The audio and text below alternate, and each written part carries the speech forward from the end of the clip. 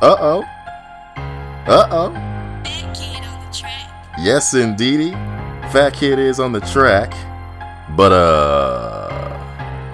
you're listening to yours truly. The hostess with the mostest. The greatest of the great. The incomparable.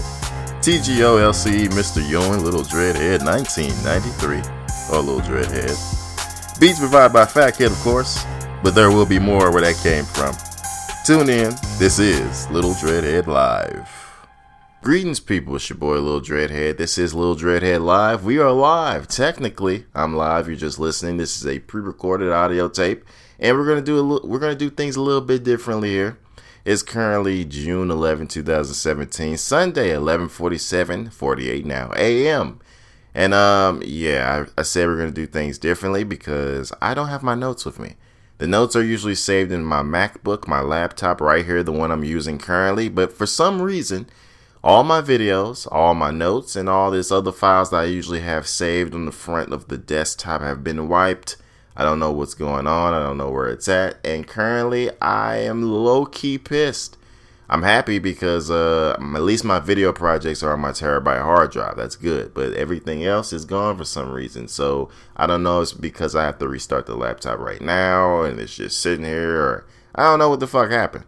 I might just restart it way before I even do the show so I can see if I can find the notes and see if everything is back. But if the notes are not up here, which is the notes I have for my Raw and Smackdown June 5th, June 6th edition, along with the wrestling news, I might just go ahead and just ad-lib and go off key or just go, from my memory banks, because I actually watched all of the shows this week. And it's a shame because Raw was actually good. I give it a good, I want to say a B+, maybe. Yeah, it was good. It was interesting, especially with the Samoan Joe standpoint. Yeah. So, let's get a word from our sponsors, and I'm going to restart the computer after this, along with that, and then when I get back, hopefully everything's here. If not, then I'll just go off from the top of my head. Little Dreadhead Live is brought to you by Little Dreadhead Productions. Little Dreadhead Productions. Hire us. We do stuff for you. In all seriousness, we are a small production company in the local St. Louis area. We deal in all that is media, videography, photography, and graphic design. Whether it's shooting a music video, your meetings, or a special wedding event, doing a photo shoot or a family photo portrait, and creating you a website or logo, we help improve or build your brand. You can inquire us through our business page on Facebook.com/Little Dreadhead Productions. Make sure you like that page. Or you can follow us on Instagram at Little Dreadhead Productions. And you can email us at littledreadheadproductions@gmail.com. Thank you.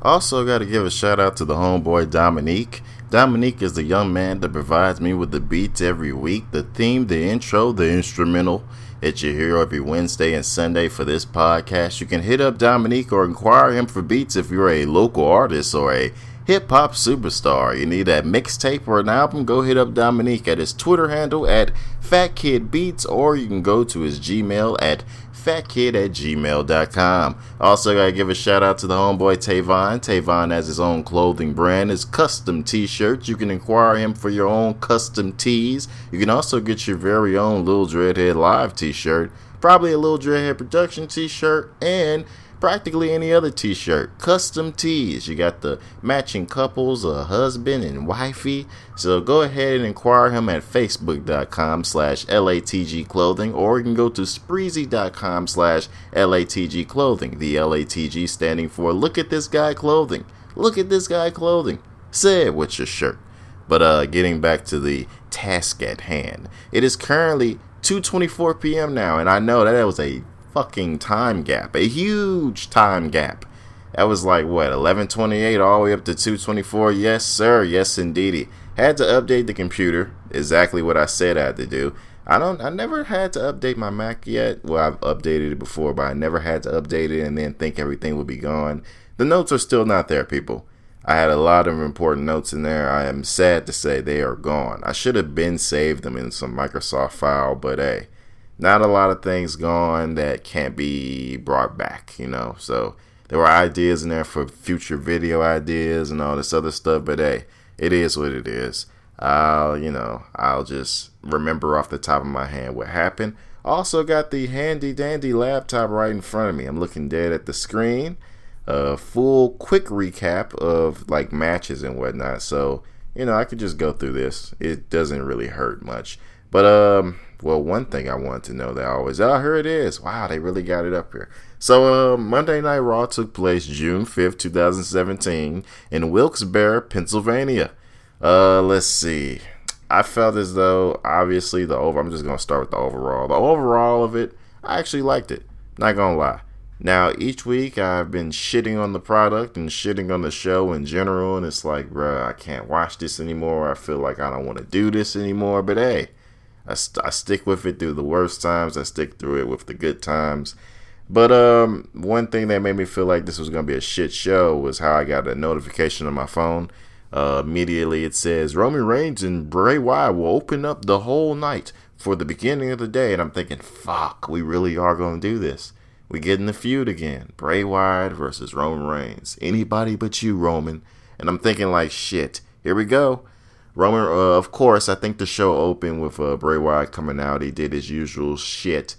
He tried to talk in wisdom and riddles and, magic and all this bullshit.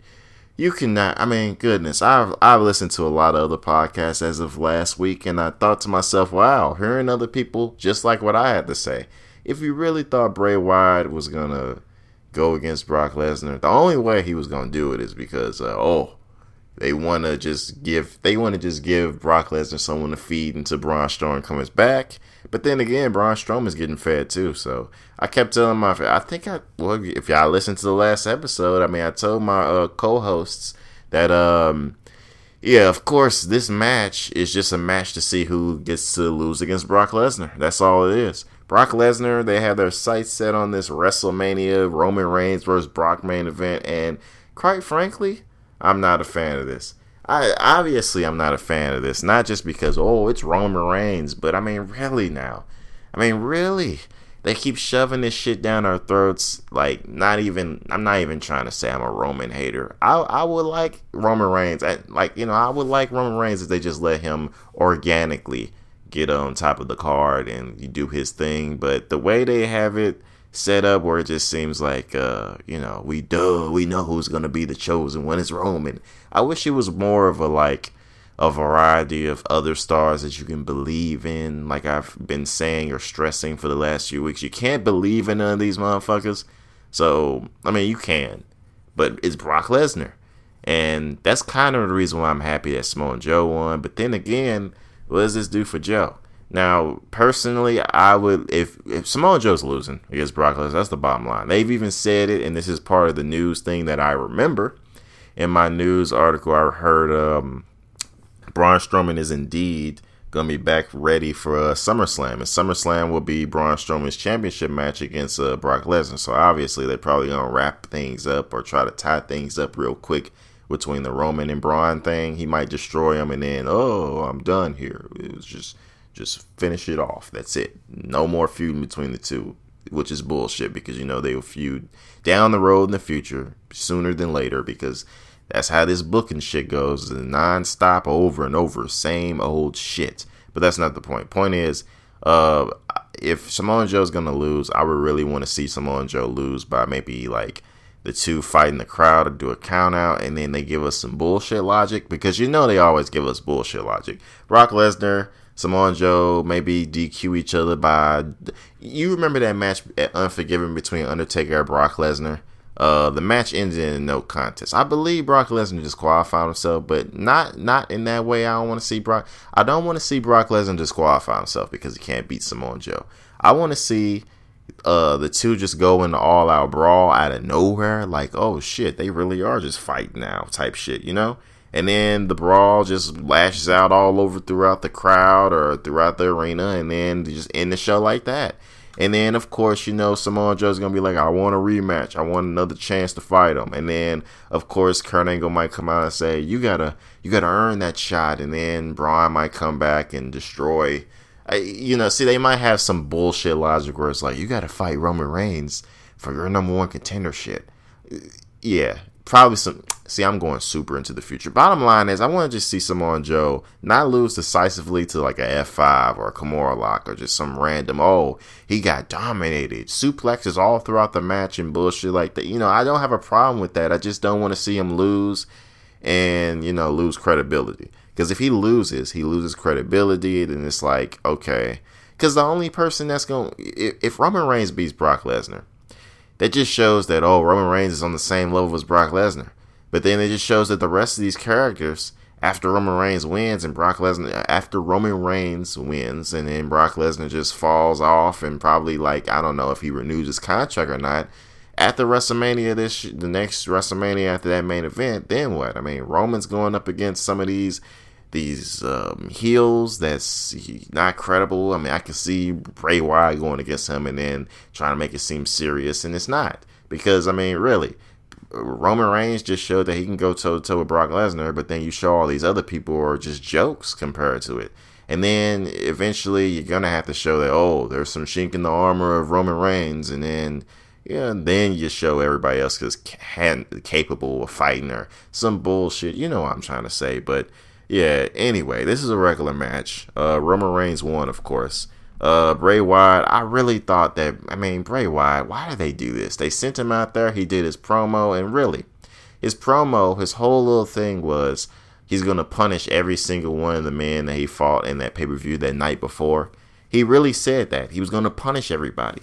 I mean, goodness, it's one thing to send him out there and fight Roman Reigns. Did they send him out there to say that shit? Did they tell him to say, hey, you're going to punish all those people? Because, really, if you're going to punish all those people, at least let him fight Seth Rollins or Finn Balor, someone else, before he gets to the others, if that's even going to happen, because I don't believe it. Today is Sunday. Tomorrow, Monday Night Raw, I bet you he's just going to go after Finn Balor to continue that, or hell, he might even keep going after Roman Reigns. But please, if you're going to send Bray Wyatt out there to do something, they should have at least had Roman. If Roman was going to cut him off, he should have cut him off right before he said that shit. Because I don't believe in any of the shit that he says now. For him to come out there and say, I'm going to punish all the rest of those people that beat me in that match, good luck. Because the way at the rate you are in, the shit that's going down with you, I don't believe in much of anything for you at all anymore. So, yeah, Roman beat Bray Wyatt. Then we move on. I apologize if I don't have all the backstage segments in my head. The one backstage segment I can throw out there, it correlates to the women's championship match that I'll go into a little bit later. But let's move on to the next stint here, which was Dean Ambrose attacking Elias Sampson. I believe Elias Sampson sang, and of course, that's boring to me. I felt as though I didn't want to be there anymore, and then Dean Ambrose came out. He beat up Elias Sampson, and I thought to myself, this is kind of, I don't know, it was just so, it's boring. Dean Ambrose, they're trying to, I don't know. I always got this vibe that Dean Ambrose was kind of like, God rest his soul, Brian Pillman, the crazy lunatic, do anything, and Stone Cold, a mixture between those two. But it's as much as they've watered him down, I just don't take him serious anymore. He's entertaining, he does his thing, but it's just, after a while, so many L's and so much less progression for his storylines and all the bullshit he's been through, I just don't believe in him anymore, just as much as I don't believe in Bray. Until, I don't know, I don't even know if you can even say he's coming. He's not as far down the card as Dolph Ziggler, but, he does his thing. So he just attacked Elias Sampson. I believe he went backstage and Kurt Angle went into this you should take the night off after he asked him for a rematch for his Intercontinental Championship. Kurt Angle told him that the Miz Maurice had planned the Miz's celebration, so no Intercontinental Championship for him, which confused me because I thought him being the babyface GM, I figured that he'll do the right thing, but I guess not. So we move on to what else happened. I believe, yep, here it is. Yeah, Paul Heyman confronts Samoa Joe. So this was the best part of the night. Best part because at first I was worried that Samoa Joe would go in just as this, fish out of water. Brock Lesnar, you're just setting yourself up for failure. Brock Lesnar's going to beat the shit out of you when the pay-per-view comes up, which is going to happen, but it gave me some hope that, hey, maybe he'll have some offense, or maybe he can have credibility to himself before, So, yeah, Samoa Joe comes to the ring. He talks about how he wants... This kind of came off as a CM Punk-esque type of promo. I don't want to go that far into detail, but, that far is saying it's that far. But, I mean, honestly, I felt as though CM Punk was gracing us with his voice. I don't know. He was, like, speaking about how he wants Paul Heyman as his manager or his advocate. He wants the Universal Championship. He said everything that we already know. He wants to be on the show when he feels like being on the show. He wants to do all the shit Brock Lesnar basically does. Shows up when he wants to show up, and, because it's bullshit. I mean, they stripped Naomi of her championship because, she can't defend it within 30 days. But it's been 100 days now. 100 days since Brock Lesnar's won that belt. That was WrestleMania. Since WrestleMania, Brock Lesnar won the championship for Goldberg, and we still haven't had a defense. And now we're just getting the defense. So, yeah. So, Samoa Joe wants all these things. Of course, Paul Heyman comes out to a huge pop. Everybody loves Paul Heyman, which this whole thing kind of confuses me a little bit. Not the whole Paul Heyman being loved thing. It's the fact that, I don't know, is Brock Lesnar supposed to be the heel? I mean, obviously, we know, everybody knows who the fuck Brock Lesnar is. So, they don't hate Brock Lesnar. They're on Brock Lesnar's side, if anything, because he's established. So, I mean, obviously, people know who Samoa Joe is, but for the people that don't know who Samoa Joe is, it's kind of confusing, because it makes you think, once again, we in that flux, or, we in that goddamn situation where it's like, people are just gonna, they love to cheer, Brock Lesnar. So, you get what I'm saying? So, yeah, a little bit confusing here. But anywho, what happens? Paul Heyman comes down. He just says the same thing, how he wants to, his job is as the advocate. He has to look out for Brock Lesnar's best interest at heart, yada, yada, yada. And then a little change of scenery here. One thing that gets me all the time is when he says, I'm just the advocate. And then people just let him in the ring. Like how, what's his name? Finn Balor let the shit go down. But this was different, though. Samoa Joe didn't allow Paul Heyman to leave the ring without leaving a statement. And this is the best part about it.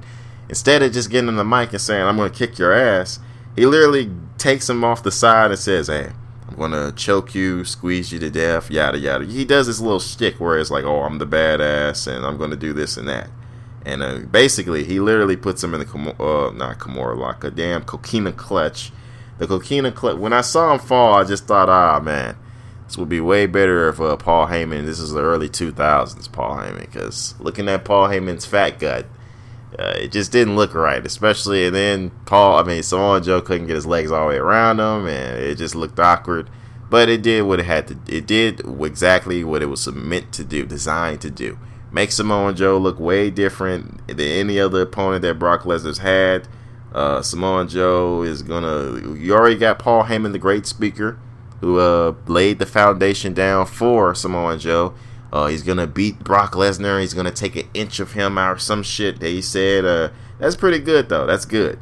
Because, like he said, I mean, they're making it seem like this is a whole different type of opponent for Brock Lesnar, and this is good. Like I've been saying for weeks, I take Samoa Joe as more of a viable... Like, I know I said Finn Balor was going to win, but I take Samoa Joe more as a viable opponent for Brock Lesnar. Not just because of the size of the frame, it's just because it just seems like he's the badass.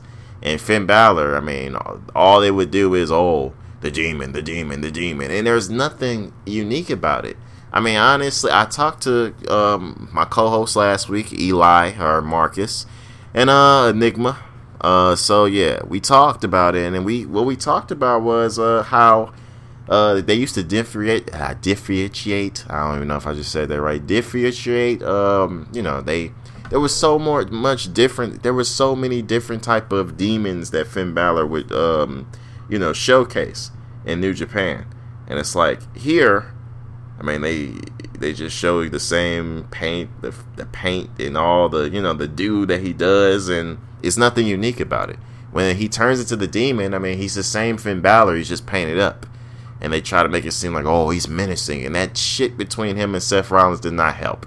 Because as much as Seth Rollins tried to sell, like, oh my God, he's the Demon and the Demon. And every time they kept saying Demon King, I kept thinking Demon Kane. And it just didn't, that shit just didn't work. Hopefully, if the Great Balls of Fire, Finn Balor isn't in the main event, but hopefully this time going around, whoever he does face, whoever the hell he faces, hopefully they do something much better to get this Demon thing over. And hopefully he can show some heel tendencies as the Demon instead of just being the regular white face, white baby face, just the little happy-go-lucky baby face good guy.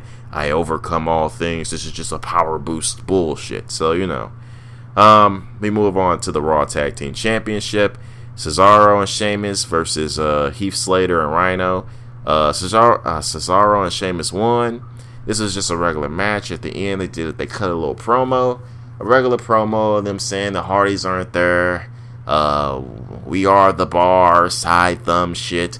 This goes nowhere. I really don't care about it. I've already said I don't want to see the Hardys keep going against Cesaro and Sheamus. I don't want to see it.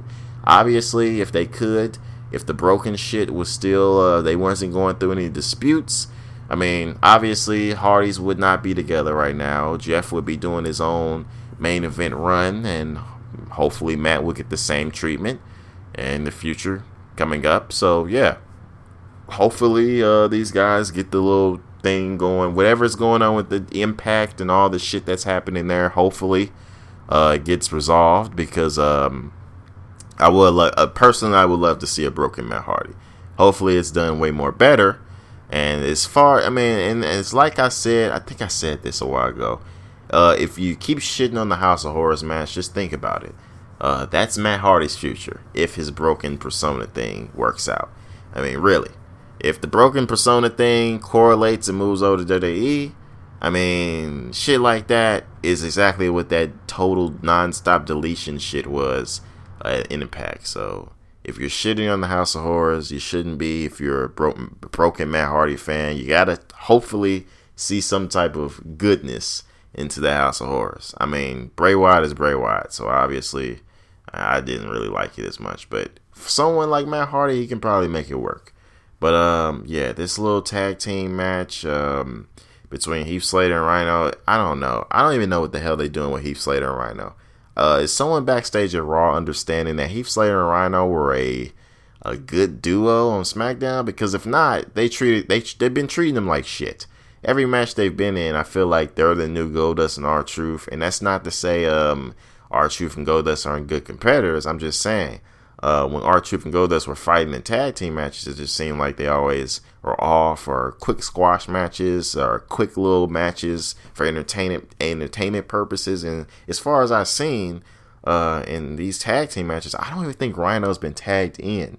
And if he was in this match, I can't even remember.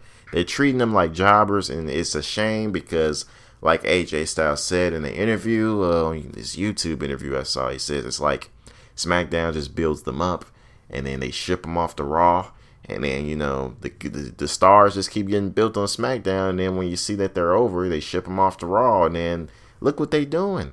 It's like, who the fuck is in charge back there? I know Vince has got the final say, but for God's sakes, like, what's going on? Like, does he not see that some of these stars are over, and what the hell is going on? I can't keep complaining, but let's just move on. A lot of cruiserweight shit happened in the night. One of the backstage segments I can remember by a little bit before this match, it was TJP versus Mustafa Ali.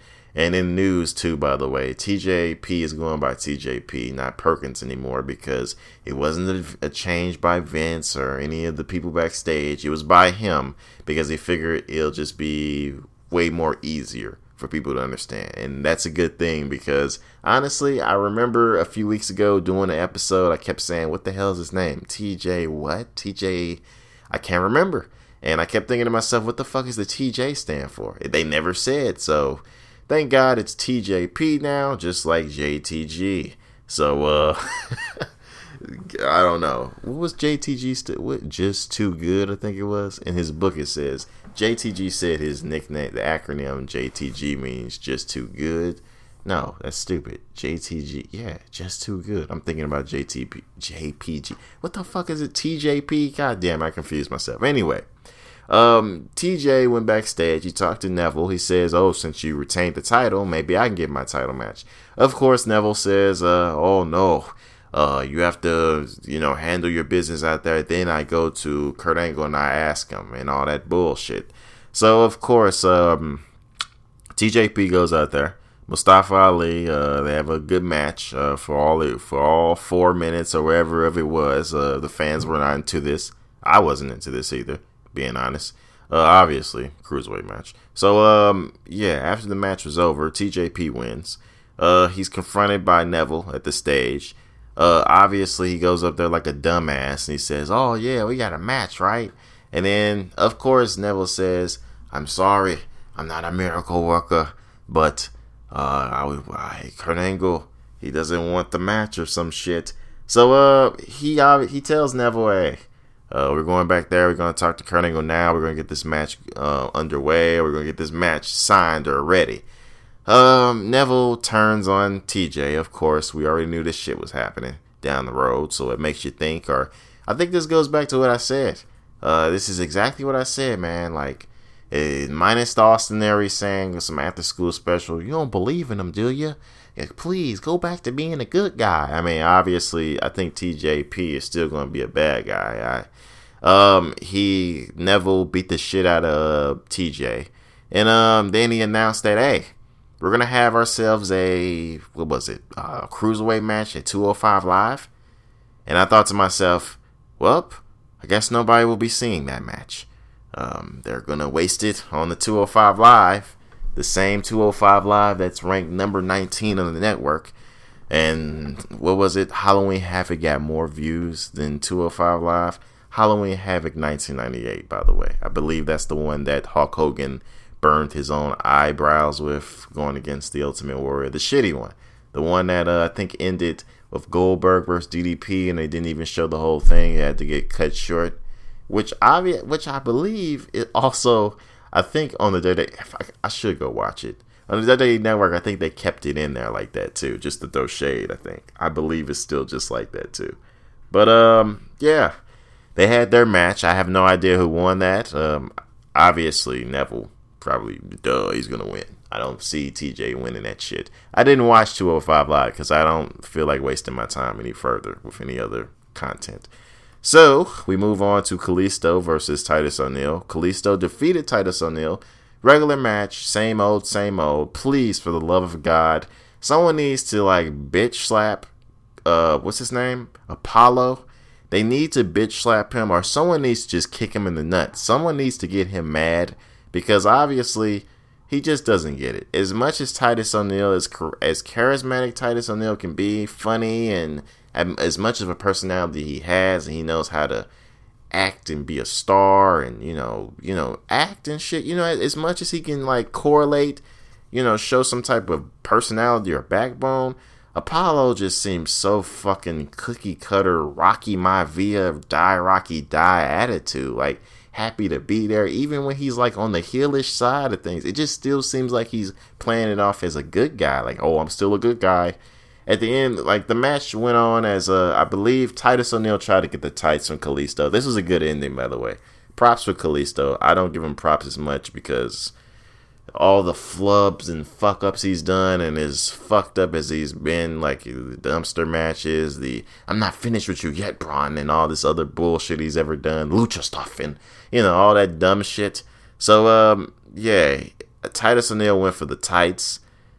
And Kalisto, he went for the tights so hard on Kalisto. Kalisto literally flipped his whole body from underneath Titus.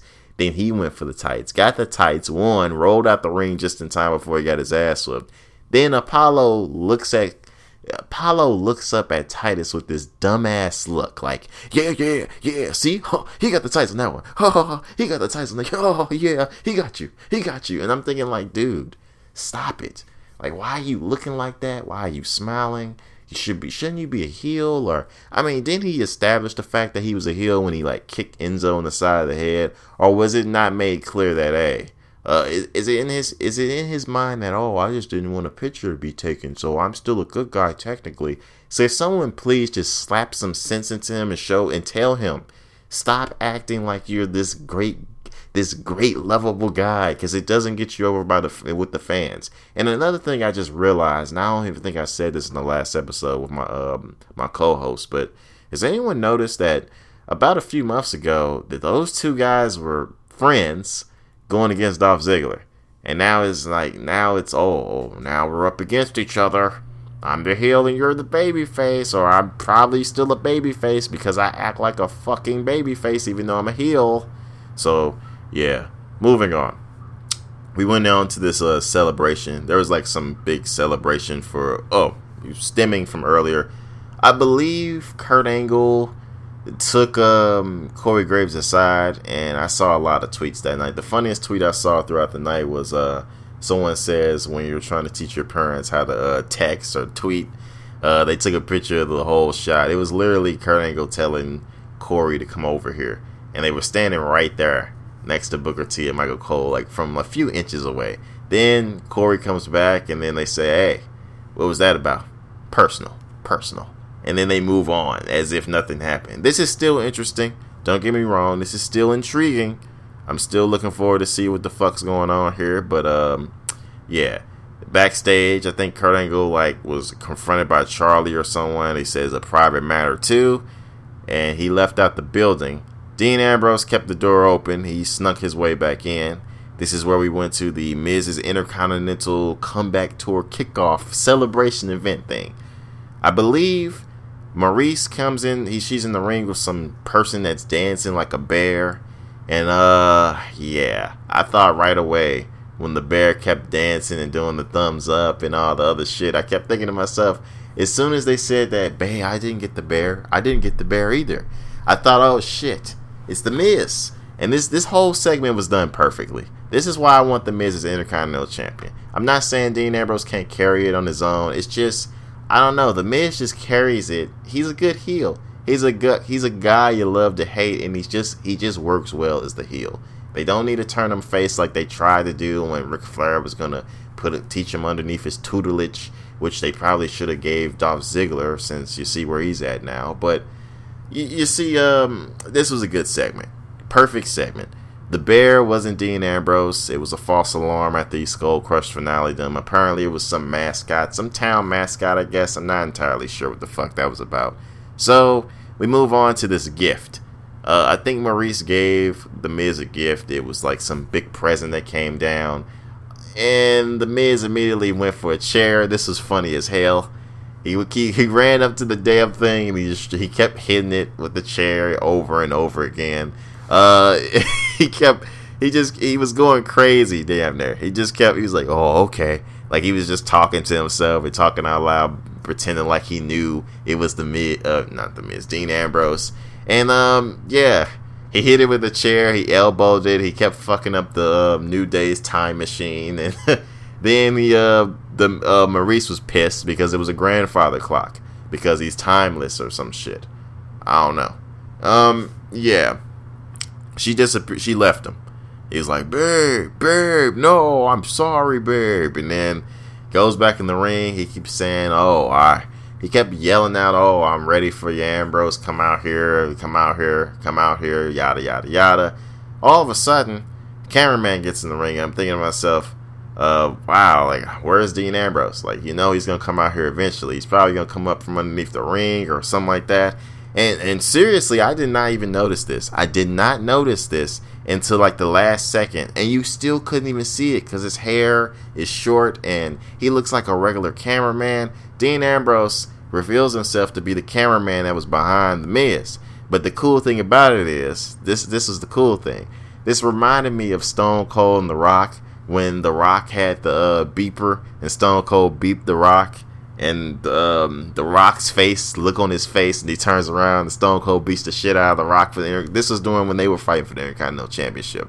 So this reminded me of this shit. But the cool thing about it was, and finally, I don't think any other star has ever done this, or they've done this before, but I mean, everyone else acts so stupid to this all the fucking time. The Miz looks up at the Titantron. He sees that, oh shit, Dean Ambrose is behind me. He just undressed as a cameraman. He slowly looks just like how The Rock looked, but not look just like him. I think he was trying to mimic that same look, but he didn't do it right. He turns around. The Miz gets his ass whooped, or I think just dirty deeds by Dean Ambrose. And that just ends the segment. Ha ha ha ha ha. He crashed the party. He gets his comeuppance. He'll get his Intercontinental Championship sooner, probably at the next pay-per-view. So we move on to the next segment, which was, I believe Enzo earlier in the night talked to Charlie. This is something else that fucking amazed me. He was talking to Charlie, asked him how he was doing. Enzo just kept flirting with Charlie, thinking to myself, well, he's being buddy-buddy with Charlie. But then I started noticing Charlie was giving Enzo this look like, I'm interested in you. And he kept on playing on to Charlie. And Big Cass said, hey, I'm not going to leave Enzo's side tonight. And I'm going to stay with him 24/7, non-stop. Then Big Cass leaves and Enzo's still flirting with Charlie. They even go away from Enzo and Big Cass, and then they go to Charlie, and Charlie's look on her face, she's winking and looking all, I don't know, it looks like she's interested in Enzo. And I'm thinking to myself, will this play over to next week, or will she be like the Lillian Garcia or The Rock and his pie and all the other shit where he used to fuck with her and all that? So yeah, we move on to a few segments later. All of a sudden Big Cass is knocked on the fucking ground. I'm thinking to myself, he's probably bullshitting. This is probably going to be the night where he shows that, I turned my back on Enzo because he's always talking shit. We're never getting shit done. And all this other bullshit he's probably mad about. But no. All that's there is some gold chain. And this is something, this is what I had a problem with. The acting on this. I didn't understand how to feel about this. I didn't know if it was supposed to be implied that, Enzo was the one that attacked Big Cass because there's a gold chain right there. Or, there's evidence because that gold chain was left behind by someone. And I made a joke and said, shit, it's the gold standard. It's Shelton Benjamin's coming back. He's using chains to beat the shit out of everyone but no. Yeah. So, I didn't know how to feel about this. I just knew, I kept feeling like, why the fuck? I kept thinking, wow, Enzo is like really fucking vulnerable or so lame. He's yelling over to Big Cass like, I can't do this without you, buddy. You're like my Wookiee, or some Star Wars references and yada yada yada.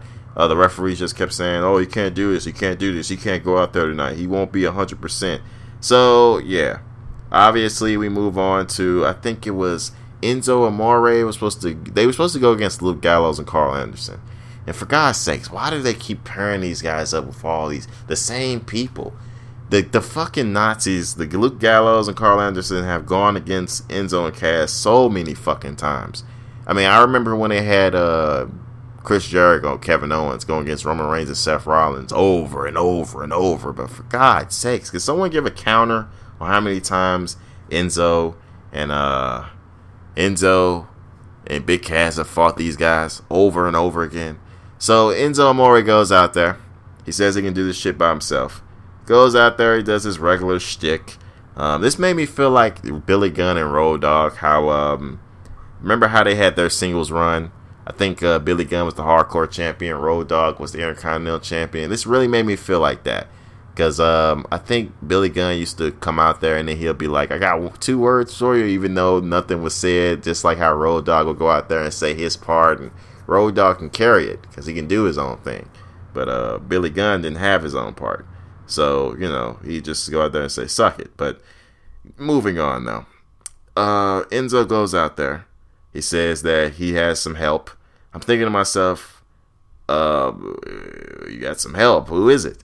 So, of course, Big Show comes out there. And I'm thinking to myself, it didn't dawn on me until Big Show stood there with Enzo. And he was very quiet with Enzo.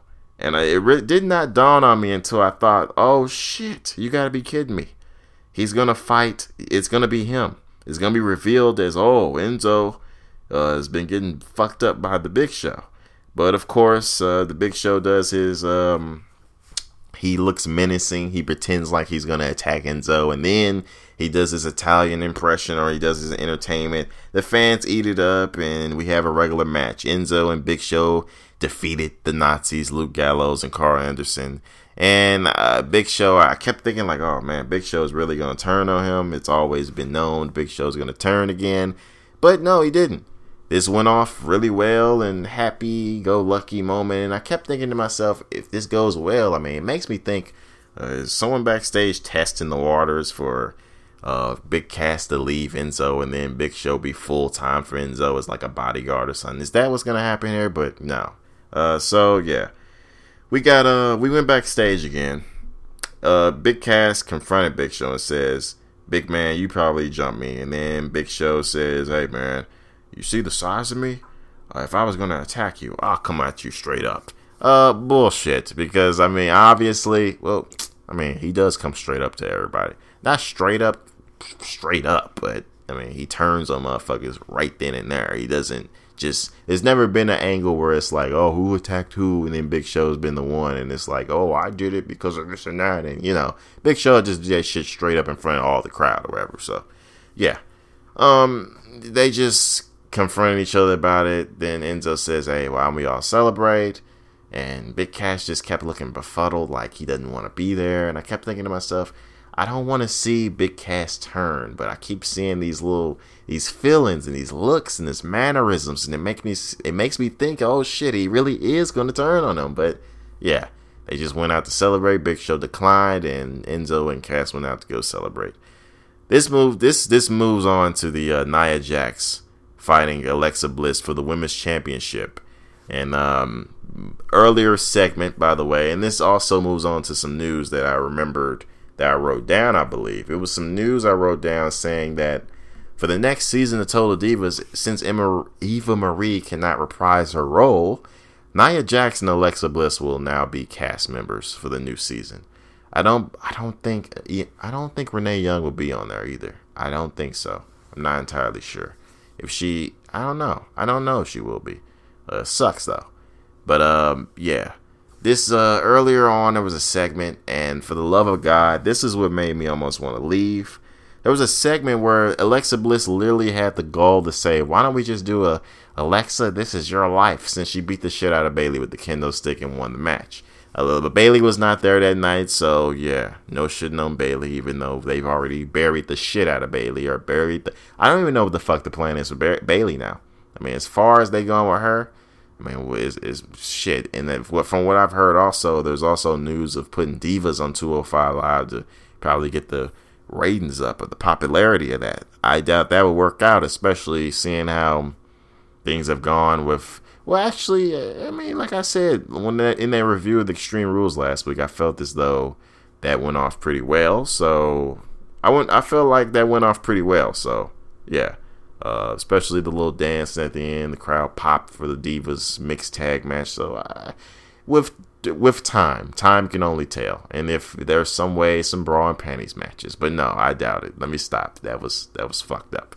But yeah, Kurt Angle even responded. They fully acknowledged that was a garbage ass segment that found the week before, that Bayley, this is your life bullshit. They said that was the worst segment ever. Why would we want to do that again with your life? So no. And then he reminded us the same thing that I've been saying, and the prediction came fucking true. What happened? They put Alexa Bliss and Nia Jax in the same match, and then what else happened? Later on in the night, Alexa Bliss tried to kiss everyone's ass. Sasha Banks left. Smart. Good job, Sasha. But Mickie James and Dana, they tried to leave, but they fell victim to the storyline fuckery. So, yeah. So what was that? Alexa Bliss tried to suck up to both of them, telling them that we have a problem. They said, no, you have a problem, but you know what? We're going to be out there to watch this match. So my whole thing was, I'm thinking right away, of course they're gonna go out there and they're gonna be some way. It's not a lumberjill match, but of course they're gonna go out there and somehow fuck this up to be no DQ or some bullshit like that.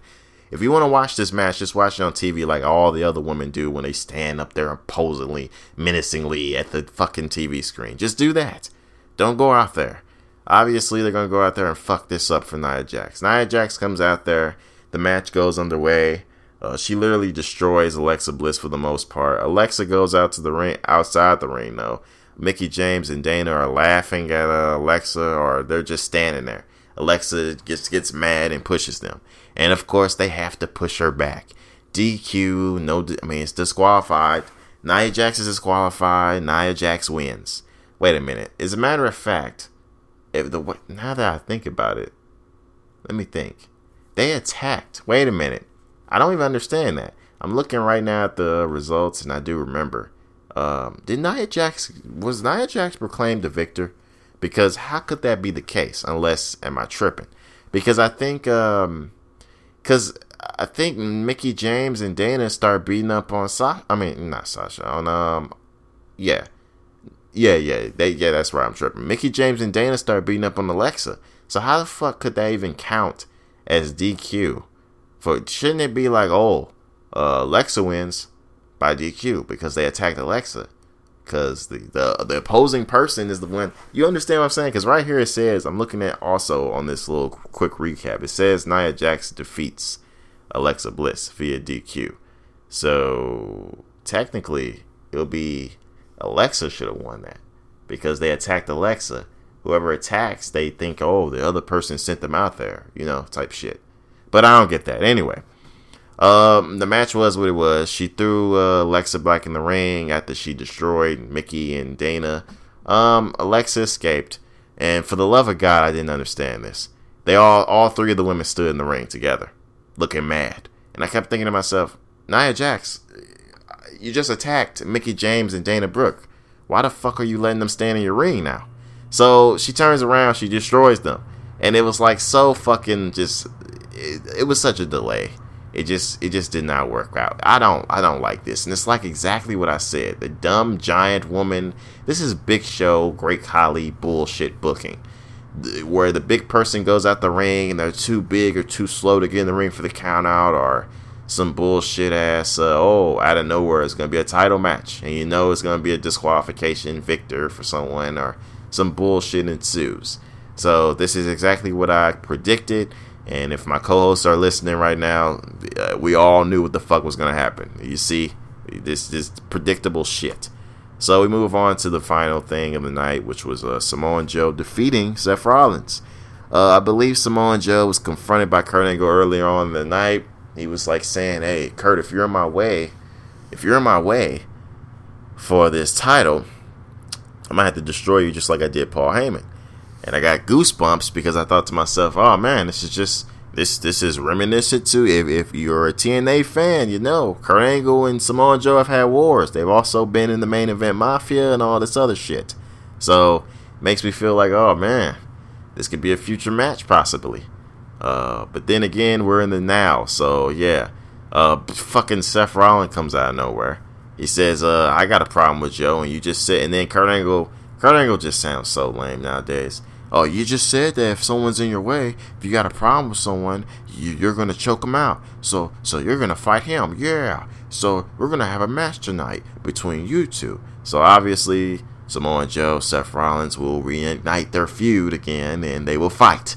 And this made me fucking bored. I did not like the main event. Was not a fan of this. It was what it was. I can't complain too much. I'm glad that this Samoa Joe was the star of the night. Perfect way to start this whole thing off, to move on to this fucking dreadful ass Great Balls of Fire pay-per-view. Which, by the way, in the news, everyone keeps saying the poster looks like a dick and balls for the two balls on the side, the Great Balls of Fire, and the little line streak looks like a dick and the balls. You get what I'm saying? So that was Raw in the nutshell. Raw was what it was. It was actually good this week. Don't know how the ratings went. I believe they were up higher this week, so good for them. Smackdown was June 6, 2017, in Rochester, New York. I believe it's not. Yeah, Rochester, New York. Oh, here it is. Rochester, New York. Okay. So, before I go into this is why I fucks with Smackdown. I told my co-host this. This is why I fucks with Smackdown.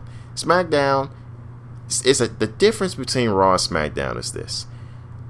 For Raw, tomorrow, when I watch Raw, I gotta wake up in the morning and do everything I need to go do in the morning through the afternoon. Then I have to sit here and get ready to watch 3 hours of fucking programming. And then what do I do afterwards? I have to stay my ass in the house. Why? Because, dude, it's fucking 10 o'clock. I do not feel like going out now. I am drained from watching Raw. Which is why Smackdown, on the other hand, I can sit here. I can wake up anytime I want. I can just cheerfully know that, 2 hours will go by with a breeze. And then 9 o'clock will hit. And you know what? It's 9 o'clock. You know, I feel energetic. I feel happy. You know what? I'm going to go out and get something to eat. I'm going to do this and that. I'm not drained. I'm happy. I can go out and get something to eat now. I don't have to take piss breaks or lunch breaks, or I have to go out and get some food while watching Raw and all that other shit. You know? It's a difference. As soon as the end of the whole night came with the Baron Corbin standing tall, I felt to myself, holy shit, that's it? As soon as that copyright thing came up, I thought to myself, oh man, okay, this is good. I didn't even know it was going off. I just kept thinking to myself, oh, give me more. I kept saying, like, I really want to see some more. This made me want to see some more. And the whole night, Baron Corbin was the shining star of SmackDown. So SmackDown opened, of course, with the Divas. Right then and there, I kept thinking to myself, they're going to reveal this briefcase. It's going to be pink. It's going to be leopard printed, or it's going to be a fucking purse or something. That's what I kept saying. I even tweeted the shit. He tweeted that. So, of course, the briefcase is white. It's smaller. And I kept thinking to myself, hopefully it'll be raised down lower for the women. Not too low where it's like disrespectful, but lower so no one can fucking die in this goddamn match. We moved on to, of course, the Lana debut. And the news there is, I'm quite confused. They keep saying that Rusev and Lana have split their characters.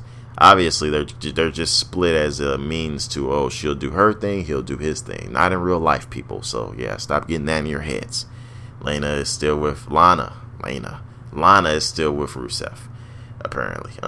You get what I'm saying. Damn. Yeah, so she debuts. She has some good music. The same fucking music you hear every week. What I thought was stupid about this was she comes out with a fucking dress. She comes out with one of those old school dresses. It was just dumb.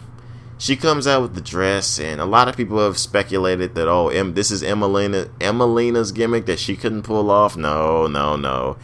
This is the other news that I heard. This diverges or derives from the gimmick that Eva was supposed to do, which is something that she was actually supposed to get a straight shot to the women's championship. Whoever was the champion back then, I can't remember who was the champion. I think it was Becky Lynch back then. Yeah. No, it wasn't Becky. Who was the champion? I think it was Nikki. Was it Nikki? Or am I tripping? I cannot remember who the champion was back then. If I could try to remember, who was the champion? I know Naomi was fighting. Nikki was not the champion then. She was not. Who came over to the... I want to say Becky. It had to be Becky. Becky was just like fighting back then. She wasn't the champion. She was not the champion because she was one of the opponents for her back then. Not entirely sure who the fuck the champion was back then, but they were champion. So, moving on though. Yeah, so this was her gimmick, Eva, but Eva obviously she's leaving WWE to pursue her goals and to film. And as shitty acting as she was as a WWE superstar, I mean, she's probably a shitty actor in films. If anything, she's only good to look at.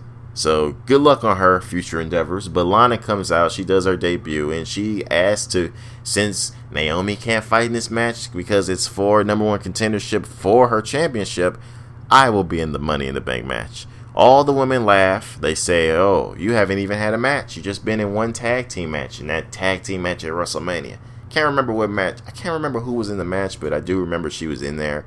She did good for what she did, and hopefully she's been training and doing her own thing, because I hope they haven't just put her out there to be like, oh, yeah, hopefully they don't do everything that they were doing for Eva Marie, because Eva Marie couldn't wrestle. So since she couldn't fucking wrestle, Hopefully they don't make it, oh, Lana can't wrestle. Hopefully she has at least been busting her ass and training hard out there or whatever the fuck she's been doing. And hopefully she does have some ring skills or some prowess or something. So, she demands that she gets a championship match then, because she says she can beat Naomi.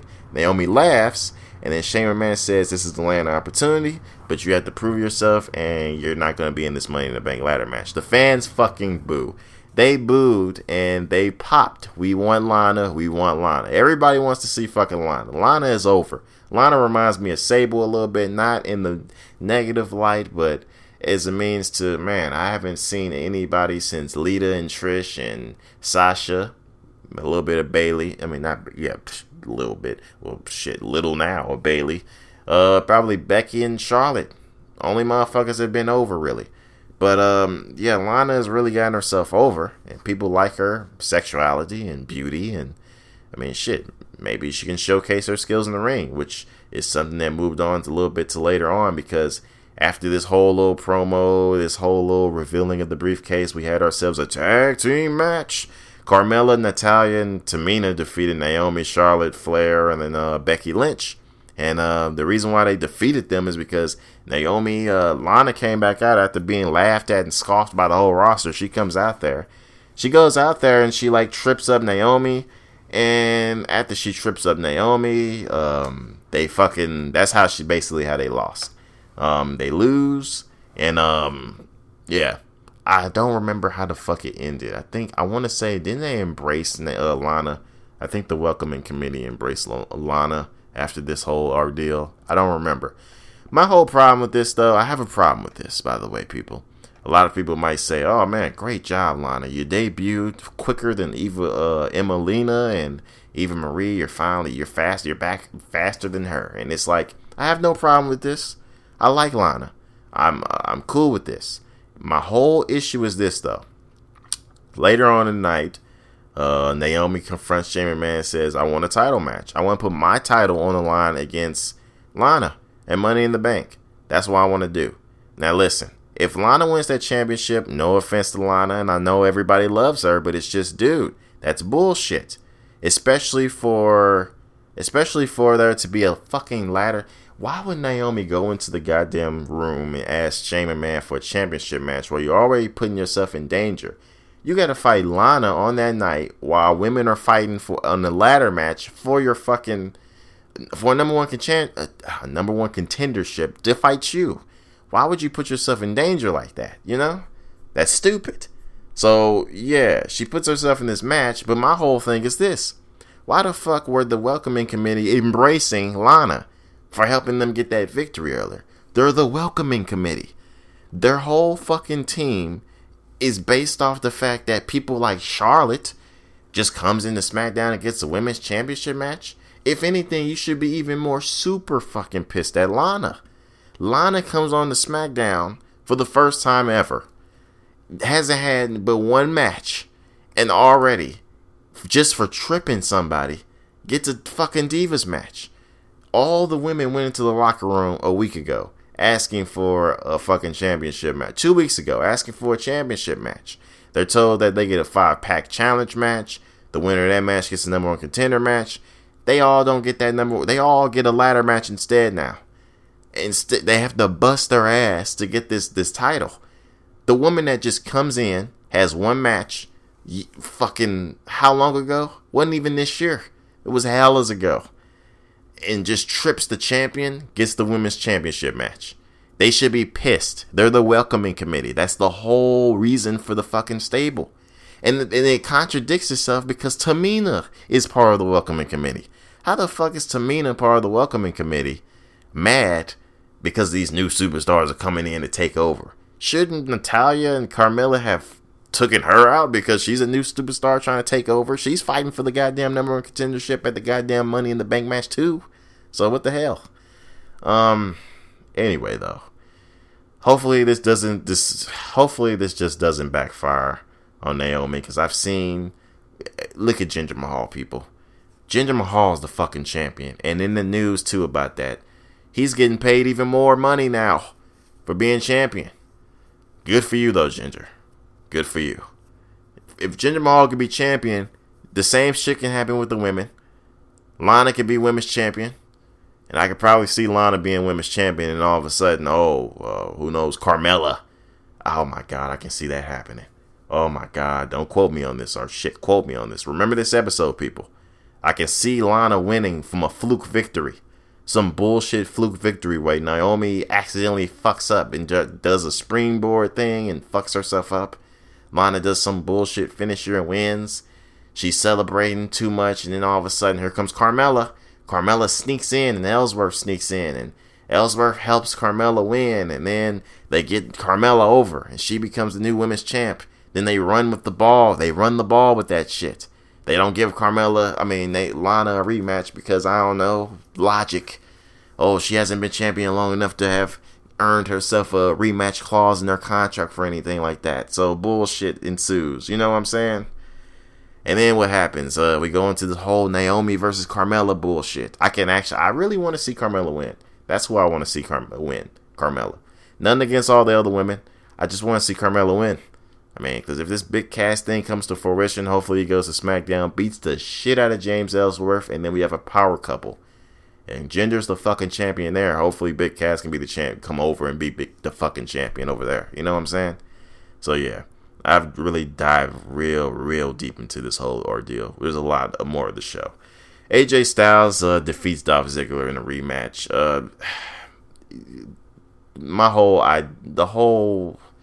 I don't really have nothing to say about this. My whole thing is the rightful person should have won. The person that should have won last week before should have won here. Should have won. So this is 50-50 booking. He got his victory. Good job, AJ Styles. He hit the Styles Clash, though.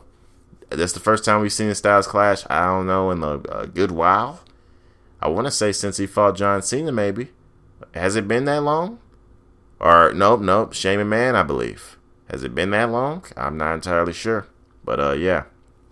He fought Dolph Ziggler. He won a regular match. We move on to Jinder Mahal fighting Mojo Rawley.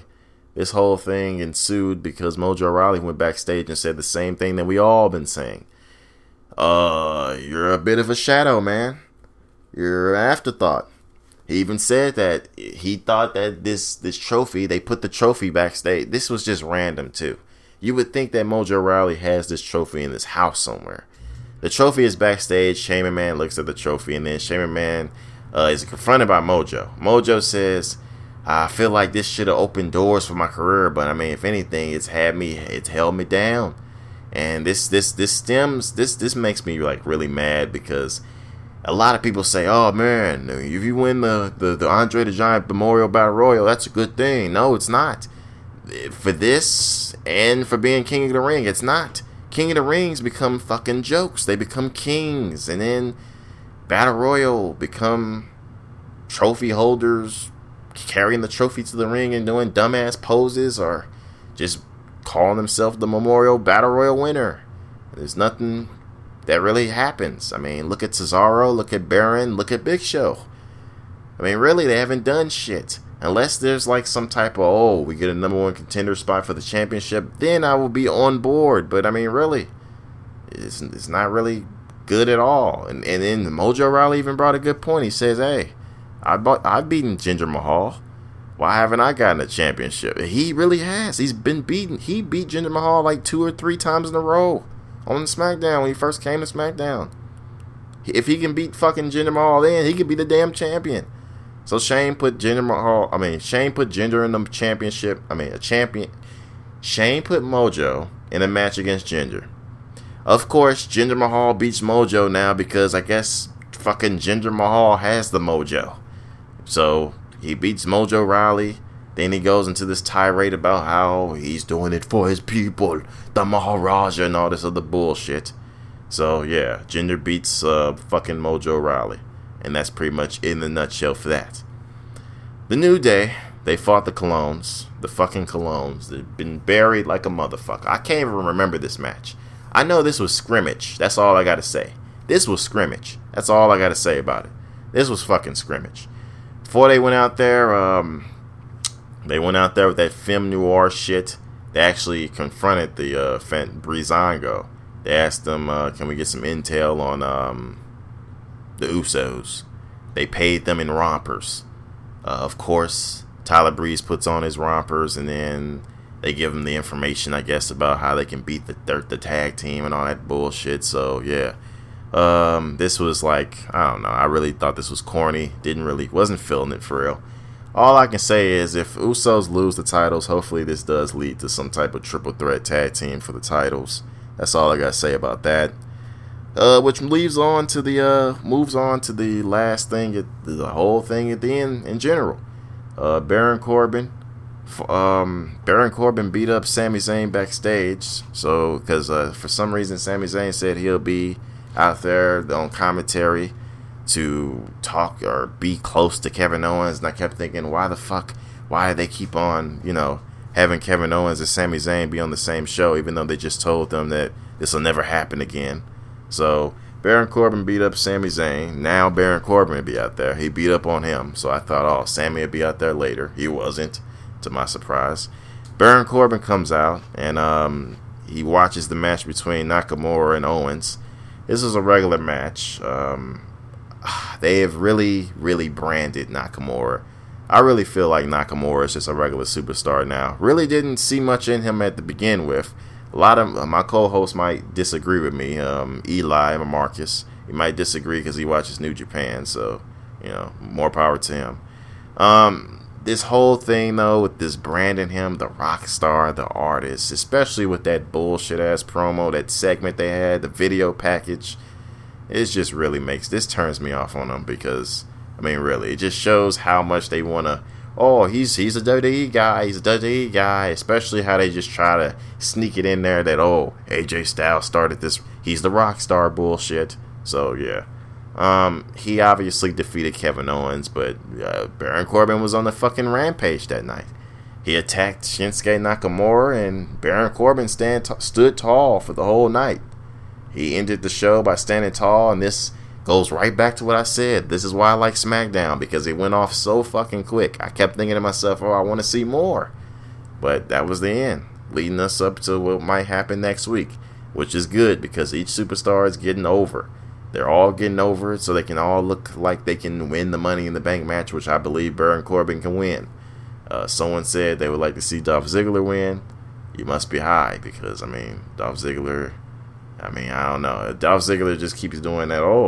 I'm the only one here that's won the damn Money in the Bank. You can keep telling yourself that, but look at who your competitors are. So, yeah.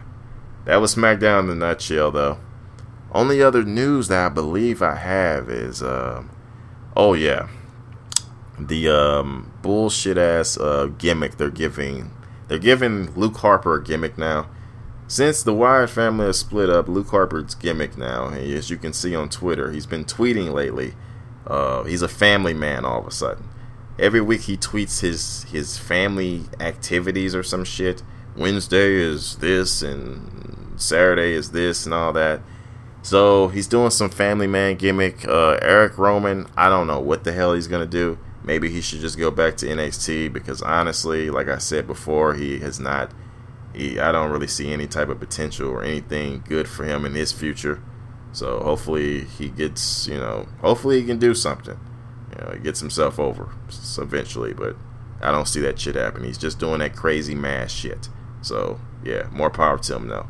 Luke Harper's doing this family man bullshit, and yeah, that's it in the nutshell for him. His first feud will be with Aiden English. So if you don't believe me, just go look at it. He literally posts like it's his tweets are like a schedule of his family activities. If you were in my neighborhood, you cannot do that. You cannot tell people when you're leaving the house or doing all that dumb. That's just fucking stupid, and that is a stupid gimmick. Especially if you just look at him. He looks like some shit from Duck Dynasty. So, yeah. But that's it in a nutshell. I think that's it. Actually, that is it. This was the show. Hopefully next week I don't have all my notes deleted. I might actually bring my co-host on there. That might have helped. But this was the show. You can add me on social media. On Twitter at LilDreadhead93. That's LILDREADHEAD 93. Those are numbers. You can add me on Facebook at facebook.com/CartmanHa, CartManha, or Langston Carmichael Ewing. Just search that up. You can follow my SoundCloud for new episodes every Wednesday and Sundays. You can email me at cartmanhopin@gmail.com for questions, suggestions, or even leave comments of what subjects you want to hear me talk about on my Wednesday episodes, where I talk about anything, my Hump Day episodes every Wednesdays. Yeah. Also, gotta give a shout out to the homeboy Dominique again. Dominique is the young man that provides me with the beats, the theme, the intro, the instrumental. You can hit him up or inquire him if you need something, instrumentals or beats for your albums, your mixtapes. You can hit him up on his Twitter handle at FatKidBeats, or on his Gmail, inquire him at fatkid@gmail.com. You also hit up Tavon for your own custom tees. You got the Lil Dreadhead Live t-shirt, or you got your any other custom tees. Like I said earlier, the matching couples, wifey and hubby t-shirt, or I've actually seen them do like magazine cover t-shirts, which is actually pretty cool. You can inquire him at facebook.com/LATG clothing, or go to spreezy.com/LATG clothing. Look at this guy clothing. Say it with your shirt. That is the slogan. Also got to give a shout out to my own production company. Lil Dreadhead Production. Give us some business, people. We work, like I've said earlier in the plug that I did in the first 3 minutes, we do anything ranging in media, from videography, photography, and graphic designing, creating websites, doing logos, making music videos, skits, shooting weddings, events, doing anything from either photo shoots or even family photos or portraits, etc., etc. I don't think portraits is a proper word to use. Portraits is more of a drawing, so I'm gonna stop saying that. So family photo shoots, etc., etc. Give us a chance. You can go hit us up at you can go inquire us, I believe. My apology. Acquire us at facebook.com/Lil Dreadhead Productions. You can also hit us up at our Instagram at Lil Dreadhead Productions, and you can hit us up by email at LilDreadheadProductions@gmail.com. You can acquire us from any of those three places. We are very vocal, or very, what is the word, intuitive. We hit you up immediately as soon as you hit us up. So hit us up for any of your needs in the local St. Louis area. I can't do much if you're all the way in fucking Alaska or some shit. So yeah. But with that being said, I am Lil Dreadhead signing off. Deuces.